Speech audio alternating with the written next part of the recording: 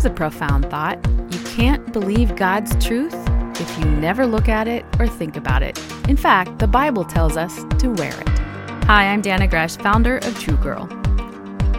The belt of truth written about in Ephesians 6 references one worn by Roman soldiers. It's different from the belts we wear today. It was thick, heavy leather, and a metal band that held the other weapons the soldier carried in place, making them accessible for battle. That's a good way to explain to your daughter the importance of soaking up truth.